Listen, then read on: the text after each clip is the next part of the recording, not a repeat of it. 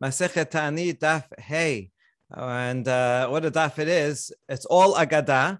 And this is going to be a series of 7 questions asked from Rav Nachman to the Rav Yitzchak.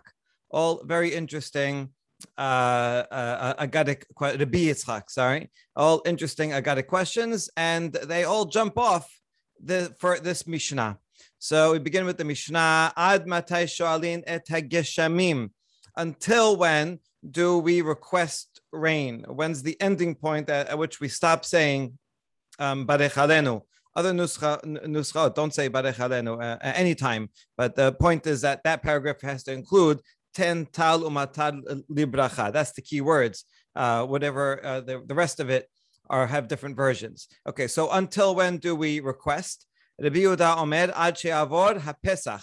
Rabbi Meir Omer ad she'yaseh Nisan. We saw this Mishnah quoted yesterday. Rabbi Yehuda says until Pesach passes, which seems to mean until the end of Pesach, although we saw yesterday it could mean until the Pesach offering is passed or the Shacharit of the first day is passed or something like that.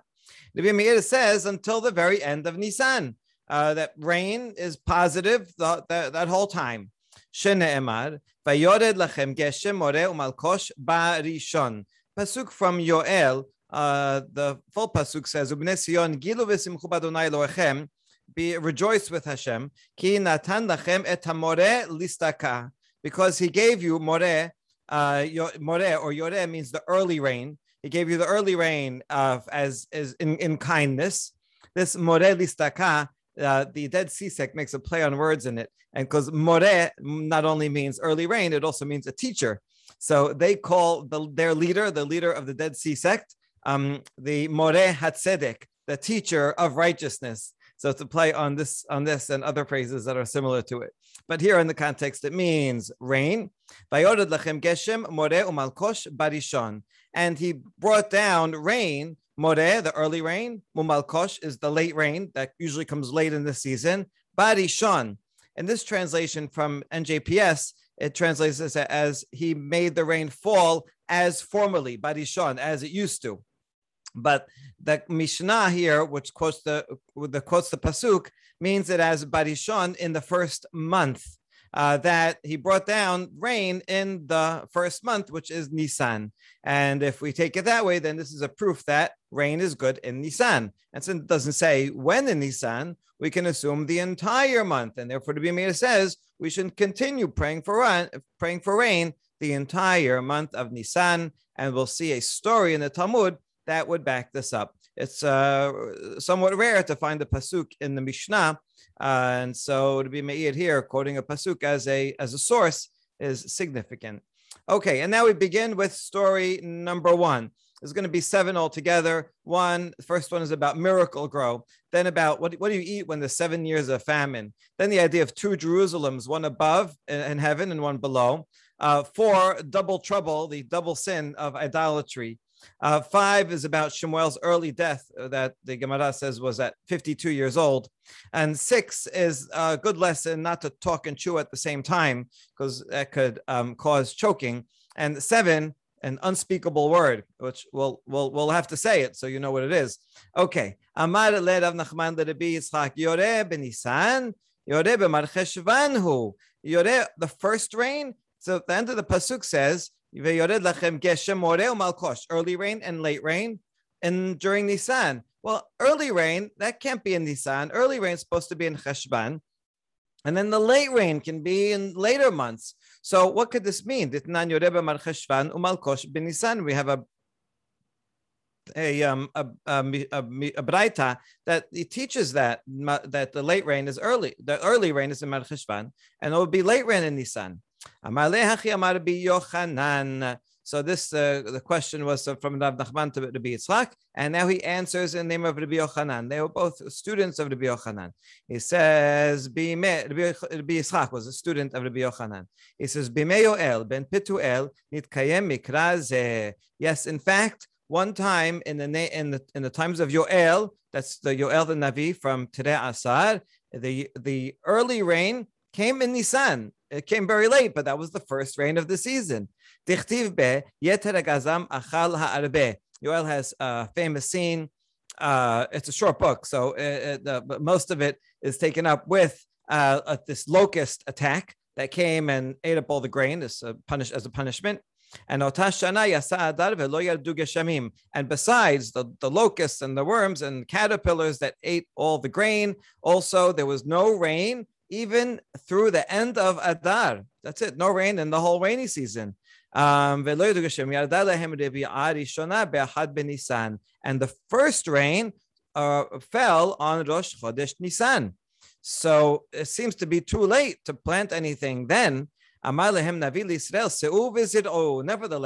the Navi Yoel said, "Go and sow seeds now, and don't worry. Right, the first rain got the land ready." אמרו לו, מי שיש לו קו חיטים או קביים שעורין, יאכלנו ויחיה, או יזרענו וימות. So when the Navi told them that, they said, this is not a good idea, because we have barely anything left. All we have is maybe one measurement of wheat, or 2 measurements of barley. If we use it and eat it, make bread out of it, then that's our last food, so at least maybe we'll live. If we take this all and pour it into the ground as seed, and it's so late in the season that nothing's going to grow, then for sure we'll die. So are you sure about this, Navi? He says, yes, I'm sure. Right? He knows, he's a Navi. So they did. And they miraculously, first of all, found more seeds. They went and looked in the holes and ant holes, and they found seeds that the bugs were collecting for the summer season. So they were able to have a little bit more seed, and they could use it and plant it. So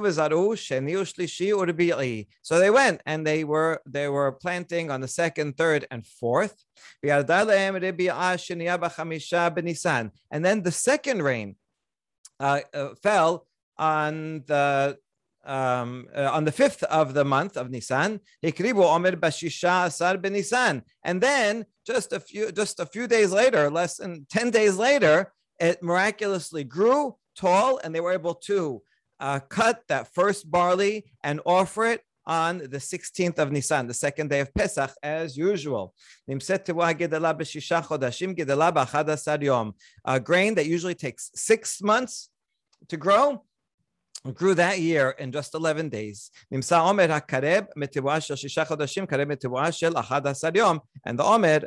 the 2nd day of Pesach, that usually comes from grain that took 6 months to grow, it grew in 11 days. And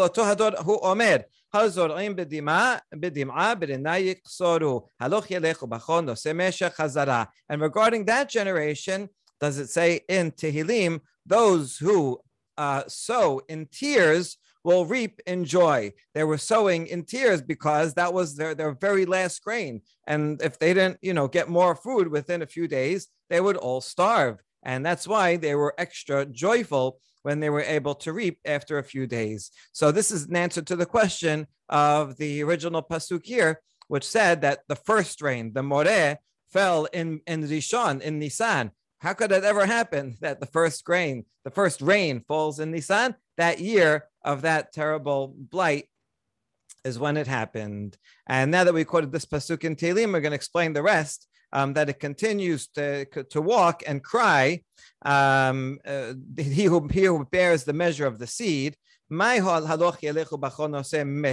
What does this mean? In the simple reading of the pasuk, it's just parallelism. Those who sow with tears, they are the ones who are walking with tears. Saying the same thing again. But the Midrash is saying it must be referred to something else. We already talked about the human farmers, so the rest of the pasuk must be talking about the animals. When the ox was plowing, it's weeping because the labor is so hard. But because that miracle grew that year, by the time he went to the end and turned around and came back to do the next furrow, there already started to some young shoots to grow, and the ox was able to eat from them and was therefore happy. Meaning on his way, So it's picking up on the doubled verbs. Haloch yelech, bo yavo, that the referring to the back and forth furrows that the ox makes. And then what does the end of the pasuk mean? That bearing its sheaves.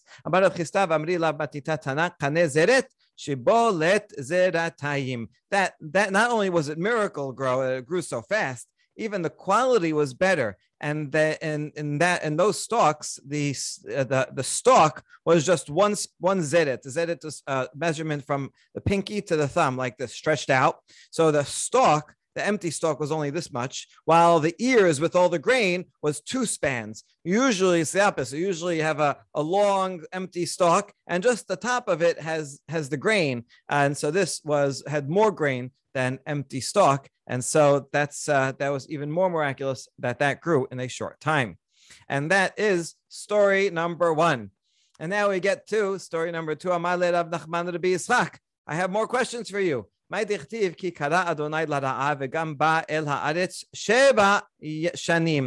pasuk from Sefer Melachim. In the times of the king Yehoram, there was a famine decreed for 7 years. We have reminds us of other 7 years, 7-year famines. And so in this, we could ask the same question on all of them. And the question is, what did they eat for 7 years? We know the answer in Yosef's case. Well, the first year they had some food stored up in their homes. In the second year, they went and they were able to glean any leftovers and things that grew that grew on their own during the second year. During the third year, they ate all their kosher animals. Then they ran out of that and they were going to starve, so they ate non-kosher animals. In the 5th year, they ate creepy crawlies. Some of them are kosher, like this grasshopper here is a kosher one according to the Yemenite tradition, but some of them are not kosher. But what could they do? They had to survive. And Nimsa. Where are we? And Shishit Besar Benehem Ubenotehem. In the 6th year, they tragically had to eat the flesh of their sons and daughters. This is fulfilling what we read in Echa. Shivi'it Besar Zerotehem Lekemash Ne'emar Ish Besar Zero'o Yochelu. In the 7th year, when it got the worst, they ate the flesh of their own arms. And the rabbis are picking up on Pesukim here. This one, a Pasuk in Yeshaya. Just showing very graphically how dire the famine was. Okay, third story. The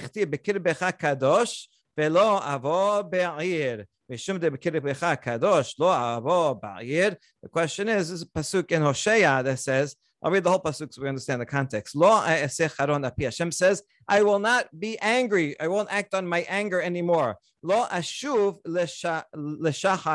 leshachet Ephraim. I will no longer come back to destroy Ephraim. So here Hashem is presented as an angry, punishing force and says, I will no longer do that. Ki el anochi velo ish ke bekirbecha kadosh. Because I am God, I am not man, I am a holy being in your midst, and I will not come in the city or in a fury. So the rabbis are picking up on a contradiction. On the one hand, it says Bikir Becha Kadosh, I am holy within you, and then it says I will not come to the city. Well, which one is it? If Hashem is with us in holiness, then Hashem is with us. And then they say, no, I will not come there. Well, that means Hashem is not with us. So which one is it? Is Hashem there or Hashem not there? Okay, in the context, I think the point is that Hashem will not come in anger anymore. Hashem will be with us instead in holiness and not anger. So the end of the pasuk is just repeating what it says in the beginning of the pasuk. Okay, but if we just focus on the end, it looks like a contradiction. So which one is it? Amar lehachi amar Rabbi Yochanan.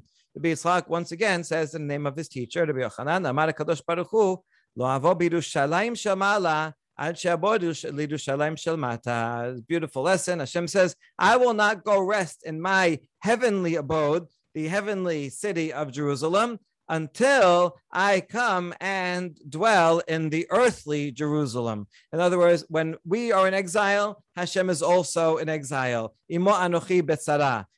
When we are suffering, Hashem is also suffering. And therefore, Hashem will not be able to rest until we are able to come back to Yerushalayim and we are able to rebuild Jerusalem and have the a Bet HaMikdash, a home for Hashem to dwell in. And then when He knows we are safe and He dwells amongst us in Yerushalayim, then He can rest as well in the parallel heavenly Jerusalem. Okay, so beautiful lesson. It's not like Hashem has abandoned His people during the exile and said, "Forget about you. I'm going to Florida." No, Hashem is going to care for us and not rest until we rest.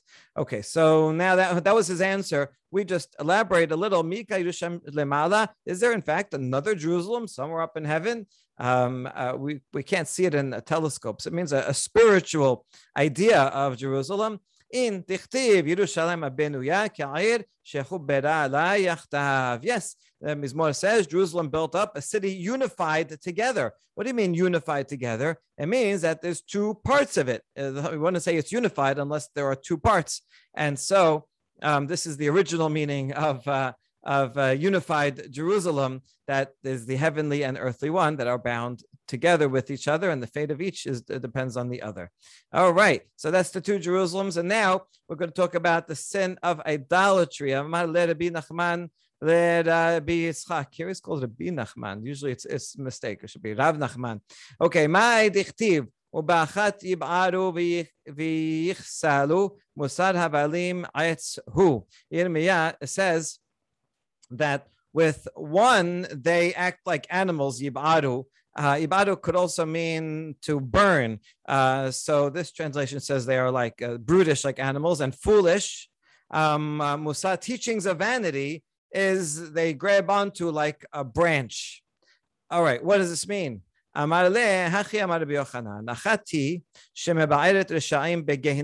one thing that burns is the one sin because of which the Reshaim are burnt in Gehinam. What is that one sin? Mahi avodah zarah. That's the worst thing. And how do we know? How do we prove that? Well, when you talk about teachings of vanity, this word havalim comes up again later in that same chapter in Yirmiyah, and there it says vanity, works of delusion. So this is idols that they create that they think are something important, even though they are nonsense. So that's what it's referring to. Okay. So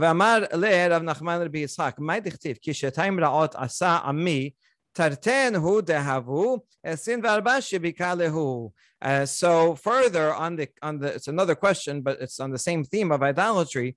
What else does it say in Yirmiyah that they did? Bnei Israel did two sins against me. Two? What do you mean? There's a lot. Go and count them, and you can find many more. Book of Yechezkel, it talks about 24 of them. Some manuscripts here have 22. Okay, different commentaries on why this number. Numbers are the letters of the alphabet, numbers of books of the Tanakh. Okay, point is that it's more than two. Why would it say there's only two? And the answer is, no, we're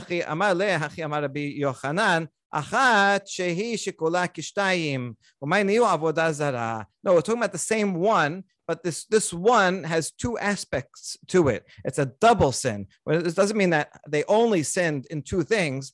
Among all the sins that they did, the number one, really bad one, which is idolatry, has two aspects. What are the two aspects? תכתיב, כשתיים רעות עשה עמי, אותי עזבו מכל מים חיים, לחסוב להם פרות נשברים. Again, yes, my people have committed two evils. They forgot about me and Hashem, who is the fountain of living water, and instead they went and found broken cisterns. A spring of living water always has good fresh water, and a broken cistern is one that has cracks in it, and all the water goes down, empties out, and it's anything that's there is stale and rotten. And so that's the double sin. Number one, you leave the good, and number two, you go and follow the bad. Go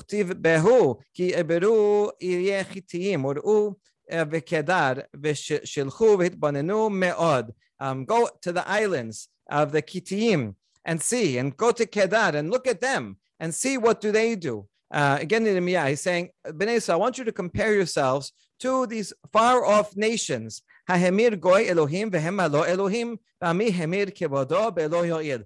Bnei Israel, you are worse than these foreign nations because they at least are loyal. They worship idolatry, that's nonsense, but at least they're loyal to it.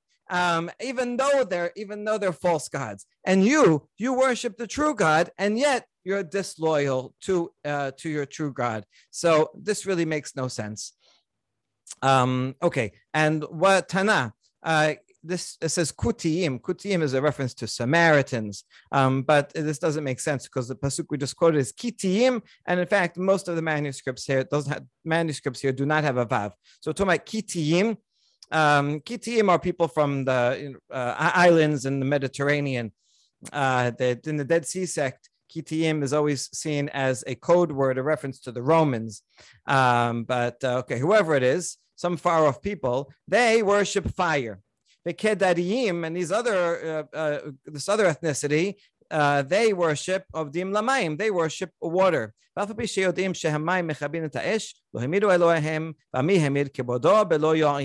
so look at their nonsense, even though they believe in things that are mutually contradictory, because we know that water puts out fire. So why would you bother worshiping fire when fire isn't even so powerful? Because it can be put out by water. And yet, at least they're loyal to whatever they do. And my people, they are disloyal to it. You know, this is like sometimes in college, some kids drop my class. It's okay, you could drop my class, but then at least take another class that's also good. You're going to drop my class for some bad teacher. Okay, I'm just kidding. Okay, so all that is the double sin of idolatry. And now we get to the next item, which is the age at which Shemuel died. מאי דכתיב, ויהי כאשר זקן שמואל, ומסיב שמואל כל החי, והה בר 52 הווה. דאמר מור, מת ב-52 שנה, זהו מיתתו של שמואל הרמתי. The pasuk says, when Shemuel became old. Wait a second, how old was he? We learned from a tradition that he was 52 years old. The Pesukim actually never say how old he was, but the rabbis say that he was nursed at home, and then his mother weaned him and then donated him. So that's probably like 2 years old. And then they're assuming that he served for 50 years because Leviim served till they're 50. Okay, it doesn't say anywhere this, probably in Peshat, he did in fact grow old. But we have a tradition that someone said, if someone dies at the age of 52, that's the age of Shemuel, who came from Ramah. So it's it's a young age, but that's Shemuel. So that's a contradiction. Well, how could you say he got old if 52 is not very old, even in those days? So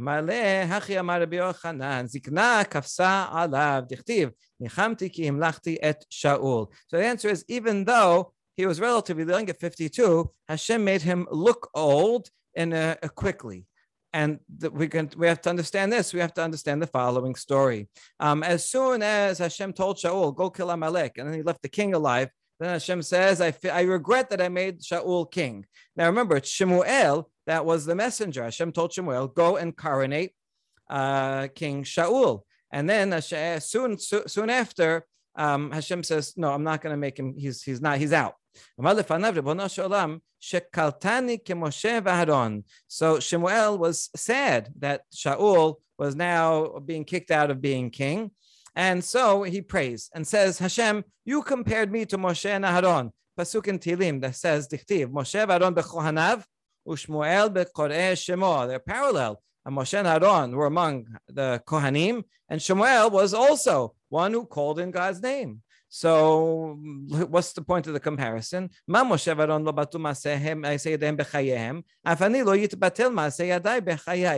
Moshe and Aaron had proper successors, and so they when they died, they knew that their work was being carried on by those who they appointed, whether it be Yehoshua or Aaron's surviving sons. And so, right, their work was successful, and they saw their work being successful at the end of their lives. However, my work, Shemuel says, my work was coronating Shaul. And now, if I'm going to die, if Shaul is going to die first, and I'm going to see Shaul be kicked out and die, then I'll be sad. I don't want to see the work that I've accomplished be destroyed while I am alive. So basically, Shemuel is almost asking to die early. Let's see. So Amar Kadosh Baruch Hu, Hechi Abid. So Hashem wants to accepts this request and wants to do something about it. But how's he going to do it? Le'emut Shaul la kashabek Shemuel. Should Shaul die now? Shemuel said no, he can't, because he doesn't want to see Shaul die. He doesn't want to be alive when Shaul dies. So now I can't kill him, even though that might have been his time. Le'emut Shemuel ad zutar meraneneh batdeh. So if I cause Shemuel to die young, then Shaul will die after, people will say negative things about Shemuel. Oh, look, he died young. What did he do wrong? Maybe he stole. Maybe he was corrupt. And we don't want that. As it is, they said negative things about him, and he didn't do anything. If neither of them die, and I'll just extend their lives, I'll extend Shaul's life further. Well, I can't do that either.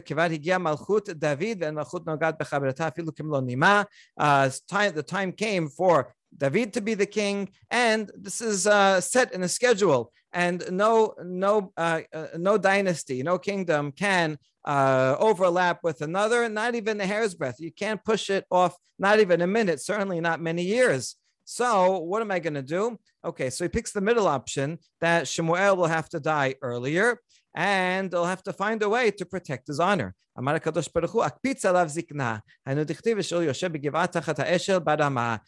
Hashem says, I'll make him look old. And now, even though he's 52, everybody will look at him and say, oh, wow, he looks, how old is he? He looks like he's 100 and something. And so then they'll understand that, oh, he died of old age, and they won't say things that are negative about him. And we derive this from pasuk that says Shaul was sitting in Giv'ah under the tree in Ramah. Now Shaul his place is Giv'ah, but Ramah that's Shemuel's place. Shemuel had a mati. So these are two different places. Why is Shaul sitting in Giv'ah and he's under the tree in Ramah? What does that mean? Giv'ah etzel Ramah.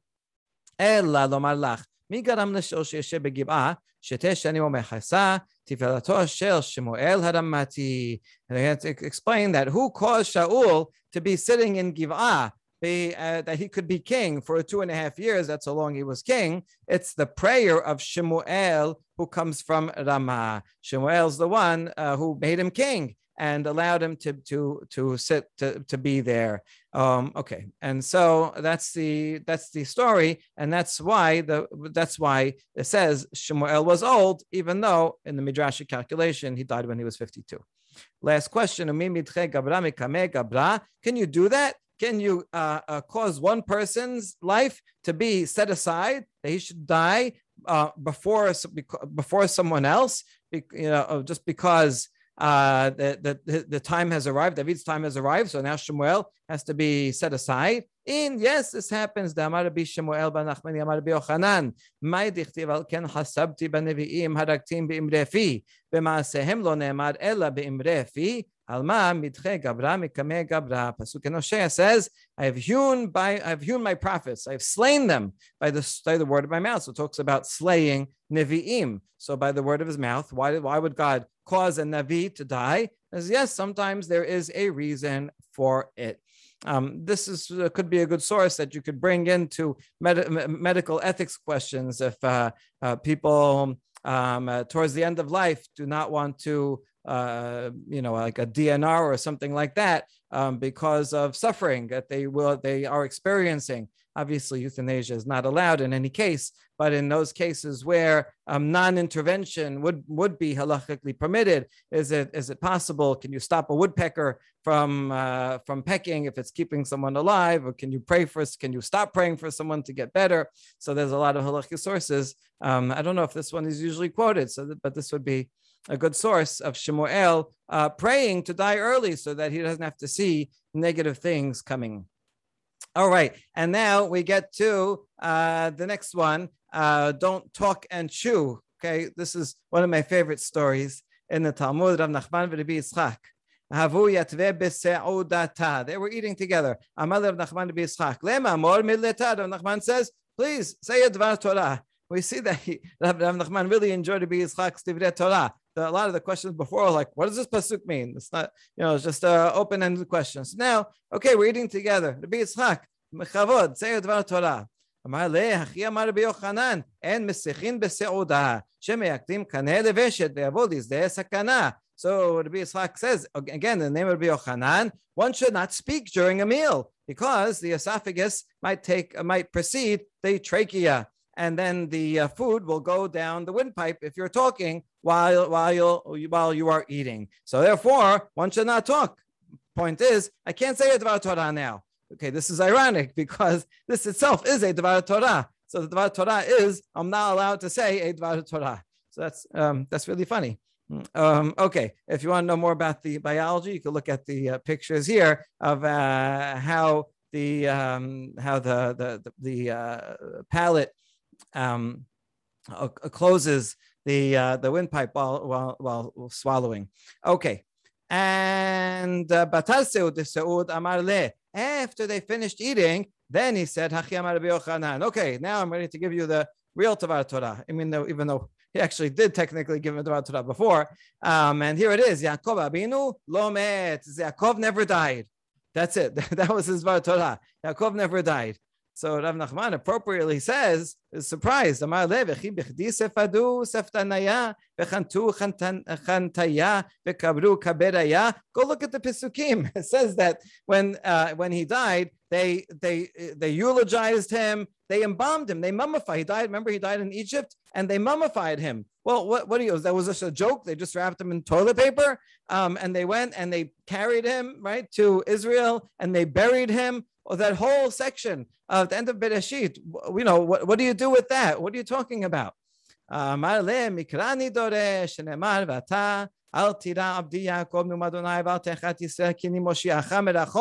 ואת זרעך מארץ שבים, וקישור לזרעו, מהזרעו בחיים, אף הוא בחיים. And the Rabbi Yitzchak answer is, I'm making a derasha. Don't take what I said so literally. This is actually a very important source that one should not take every midrash literally.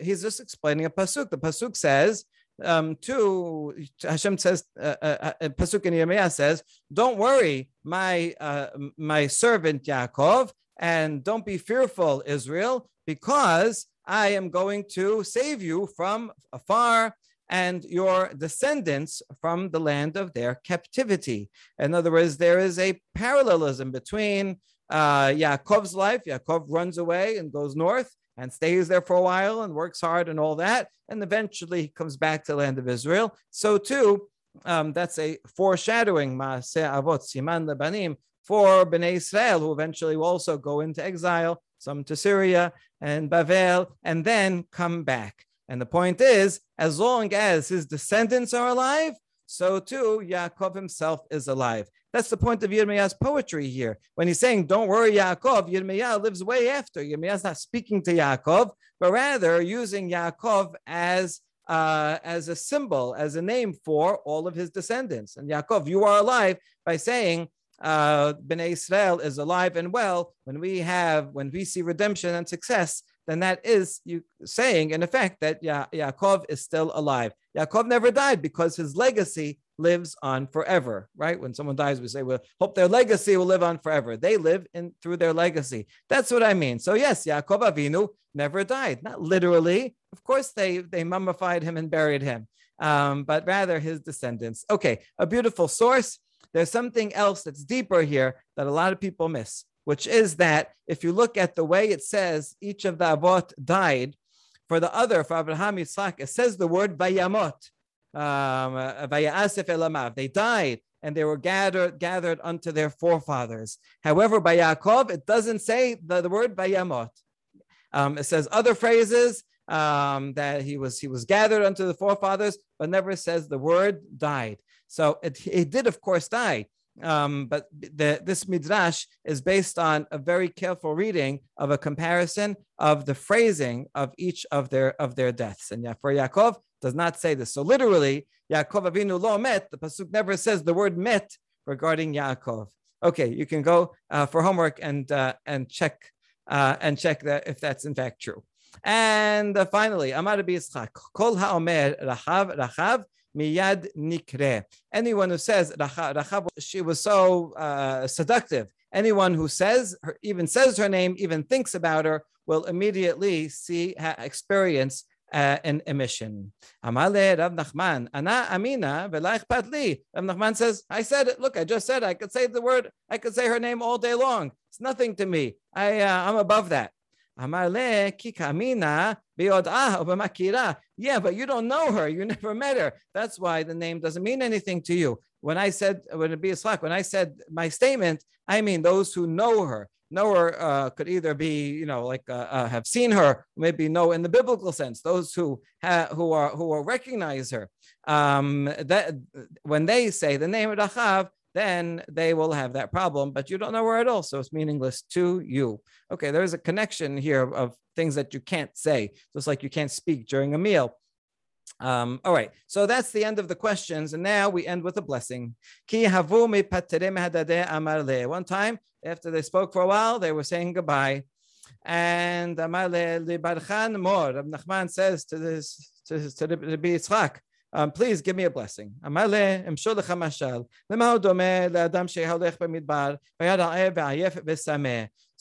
the answer is, how can I give you a blessing? I'll give you a parable. Someone who's walking in the desert, and he was hungry and tired and thirsty. And he found a tree that fulfilled all of his needs. The fruits were sweet and he ate them, and the shade was pleasant. He cooled off, and there was a stream under it, and he was able to drink. And so now he's sitting and enjoying. And so, in other words, the tree fulfills everything. And then when he's leaving the tree, he says, oh tree, how can I bless you? You already have everything. If I should say your fruits are sweet, they are already sweet. That your shade is nice, your shade is already nice. If I bless you that there should be a water stream flowing beneath you, you already have that. The